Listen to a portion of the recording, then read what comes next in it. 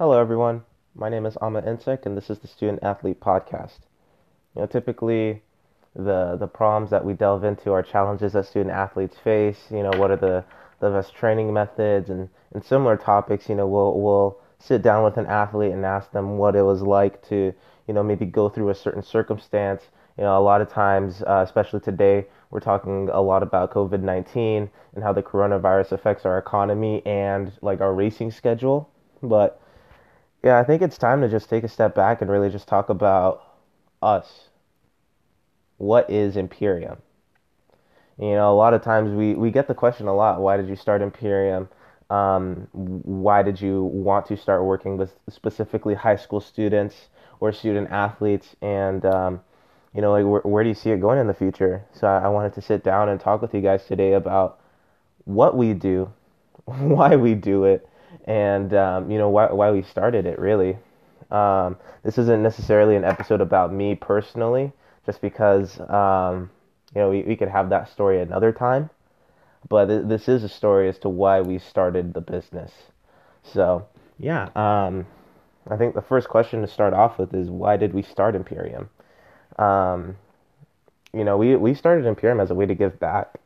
I started racing NICA as a freshman and eventually left to go early, left early to go race with Lux, and eventually made it to Team USA during my upper end of the 17-18 years. And when I left, I realized how much of a gap there was between those that knew the path to get to the next level and those that didn't. And not only that, most of the kids that didn't know the path to stepping up to the next level, they had no idea what it actually took to make that leap. Like who did I have to know? Who did I have to speak with? What kind of training was involved specifically on our end, and what type of mindset should I have when it comes to stepping up to the next level? And there's a difference between riding with their high school team like 2 or 3 times a week versus saying, hey, I'm trying to be the best in the nation. I'm trying to be the best in the world at this specific discipline. How do I get there? And, you know, I started Imperium as a way to guide kids to that next level. And I didn't really realize it at the time, but the the thing that makes me extremely happy is, seeing that light bulb turn on and giving them the idea that it is possible to reach that level and then watch them take the necessary measures to jump up to that level. Like when I first start working with a lot of kids, they don't even know what USA cycling is. They don't know what UCI races are. They don't know a lot of what it takes to jump to that international level. And not even international, just the domestic level to be able to race in the U.S. Across state lines. A lot of the kids only know NICA, and it's super funny to see their eyes light up and say, "Hey, wow, you're telling me that I could actually travel and race bikes? I had no idea. How do I get there?" And then that's where it starts. So that's why I started it. Um, yeah. Yeah, so the next question I wanted to cover is what does coaching mean to us? Um, and I can't answer this for my brother, but I can answer this for me personally. Um, Coaching to me means fully understanding the position that an athlete is in, their support level, their mindset at the time, their physical strengths and weaknesses and the circumstance that they're in, whether they have the parental support or not, whether or not school is going well for them, being able to put all of that together and then use it as like me understanding them and using that to guide them to where they need to be in order to reach their goals.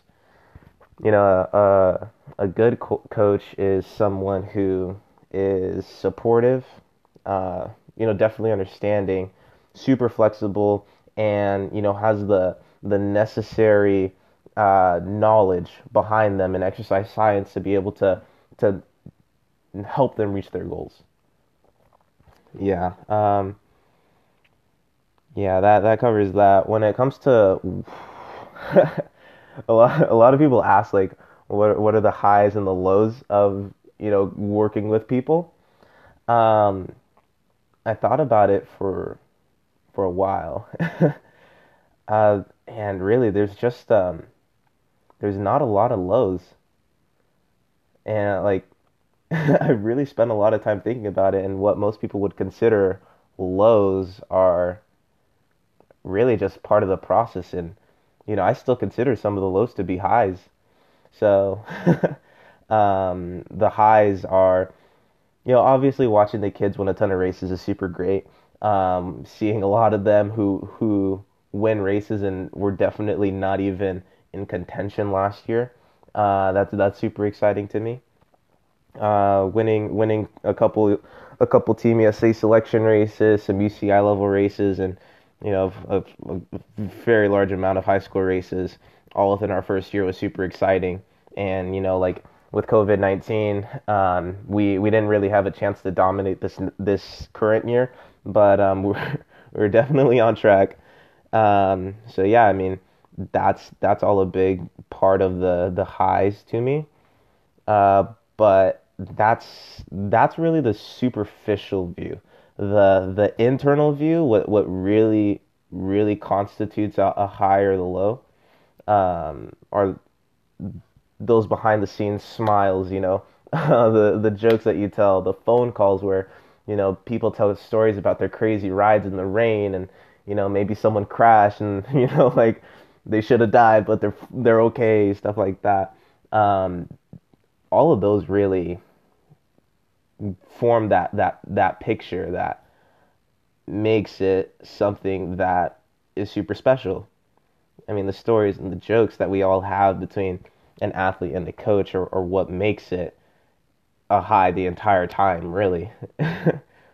um, some of the lows, I mean, injuries like Ethan fractured his spine last year. That was pretty tough. Mental breaks, changes in the schedule, and obviously the most recent one would be the COVID-19 coronavirus affecting our race calendar. But really, those are just obstacles in the journey that it takes to be successful. So I don't really see it as lows. I mean, first one, Ethan literally gets sick like 5 times last year and fractures his spine. That isn't necessarily a low, um, just because injuries happen. It's about how you adapt to that and change the schedule that really show character. If you're able to bounce back from that and say, hey, yes, this happened, I will not allow it to affect the rest of my season. That's it. I'm not going to give it any more time of thought. That's it. I think that the more challenges that you face, the less you kind of constitute it as a low.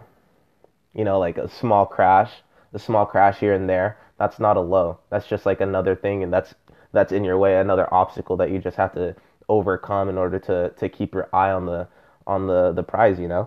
Mental breaks. I mean, those hit a little bit harder, just because I feel as a coach, it's my responsibility to keep it as fun as possible while still giving them that speed necessary.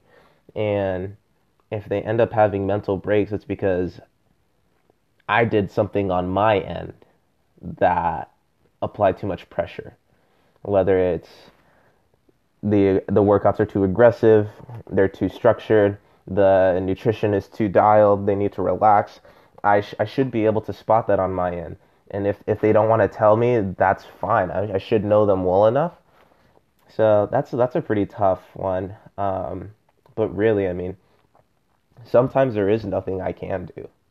I mean, sometimes it is out of my hands. It's something that's very personal going on with their lives that, I can't necessarily help out with. So that's a pretty tough one, but sometimes it's just a mental reset that comes, and they come back, they're even more passionate about it. They're even more rigorous with the training. So sometimes that mental break is necessary. Um, But yeah, changes to the schedule. That's not a low. That's just something that happens. Um, most recent one I could think of would be Dane getting walking pneumonia and then breaking his collarbone literally after probably like 2 or 3 weeks of being back on the bike. And he already had a late start to the season, stuff like that. Changes to the schedule. I mean, Cam gets the flu right before Lake Paris. I mean, that's just unfortunate. But I mean, big scheme of things, is it really that big of an issue where it constitutes a low? I would say no, just because these kids are in it for the long term. I mean, honestly, like you could think of long term as like junior years. If they're 15, 16, they still have 2 more years before they age out. But I mean, even long term, like, hey, these kids are going to be riding bikes when they're 40. So, it's not necessarily a big low. The coronavirus, that's just, yeah, it's tough. I think a lot of kids have been training for so long to get ready for this season that when races started being canceled, it was kind of like, why am I training for this? And what am I training for in the future? So that, like if I'm training just to continue training and then races down the road end up being canceled, like why did I do it at all? And I think that sort of hit as a mental low for most of the kids. But yeah, no, I was actually surprised. I mean, you could constitute that as a low, but I mean, a lot of kids came to me and said, "Hey, um, school's out. I actually have a lot more time to train. You think we can ramp up these hours a bit? Because I know that this year's pretty much up, but what about 2021? Yeah, what about next year?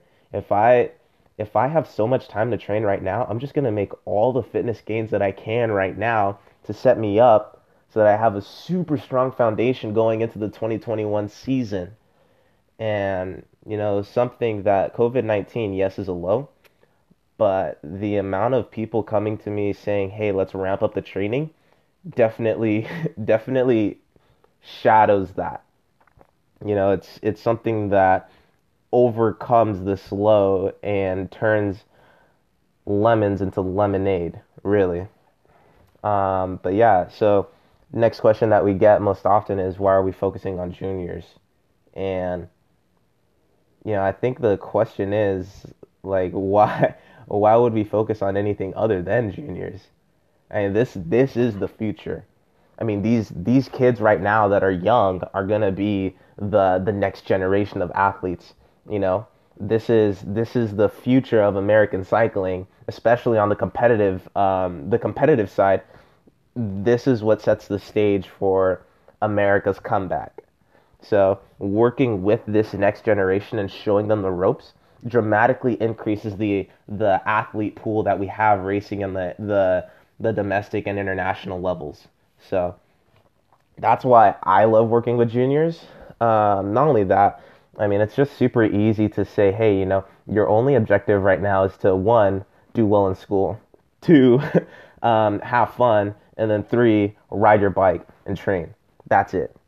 When it comes to older people, they have work, they have kids, they have a wife, they have other priorities, and cycling is so far on the back burner that it never really gets done, at least with some sort of consistency. For most of the older gentlemen that I've had the pleasure of working with, it's just like, I love working with them, but the passion is just either not there, or it's dramatically reduced due to the other priorities that are now on their plate that naturally come with age. Yeah. What type of riders do we enjoy working with? Yeah, we get that a lot from kids asking to be on the program. Um, yeah, I think honestly the riders that we enjoy working with most are just people that are one, excellent students. If they understand that school comes first, that's the foundation piece. And kids that know how to have fun and are respectful, well-rounded kids. We really don't tolerate disrespect or anything like that, just because why would I work with you? I'm very specific as to the people I work with, and if you don't have the respect it's not going to work out. And then that determination to take training super seriously. So those are the types of riders that we enjoy working with. You got to be well rounded. You got to understand that student comes first and student athlete, and that outside of that, you better be having fun and riding bikes for that pleasure. So yeah, I mean, you really can't succeed overall unless you have each of those three mastered, and it's that simple. And the final question I want to talk about is, where do we see it in the future? I mean, I really don't know. I mean, this is something that's propelled by the kids looking to jump up to the next level. If there's not a lot of kids looking to jump up to the next level, for sure, we'll keep the numbers small. But if there are a lot of kids looking to jump up to the next level, then this is something that has momentum. The more kids that jump up to the next level, and then honestly, it doesn't have to be Team USA. It doesn't have to be winning some big race. It could just be, I was doing like top 20 in NICA, and now I wanna shorten that to top five, or I wanna be able to consistently rank in the top five or shoot for like a top three. I just want to be able to be on the podium. That's a huge step for a lot of the kids. Um, you know, as long as there are people looking to do that, then I see it continuing in the future. But that's that's pretty much what I have thoughts for. Um, if that continues, then obviously we're gonna do the best we can to increase the the the level of competition that's in the high school league. It'll be the difference between everyone doing 1 hour races for the same distance to being able to do 55 or 50 minutes. That's the type of competition I'm looking to bring into it.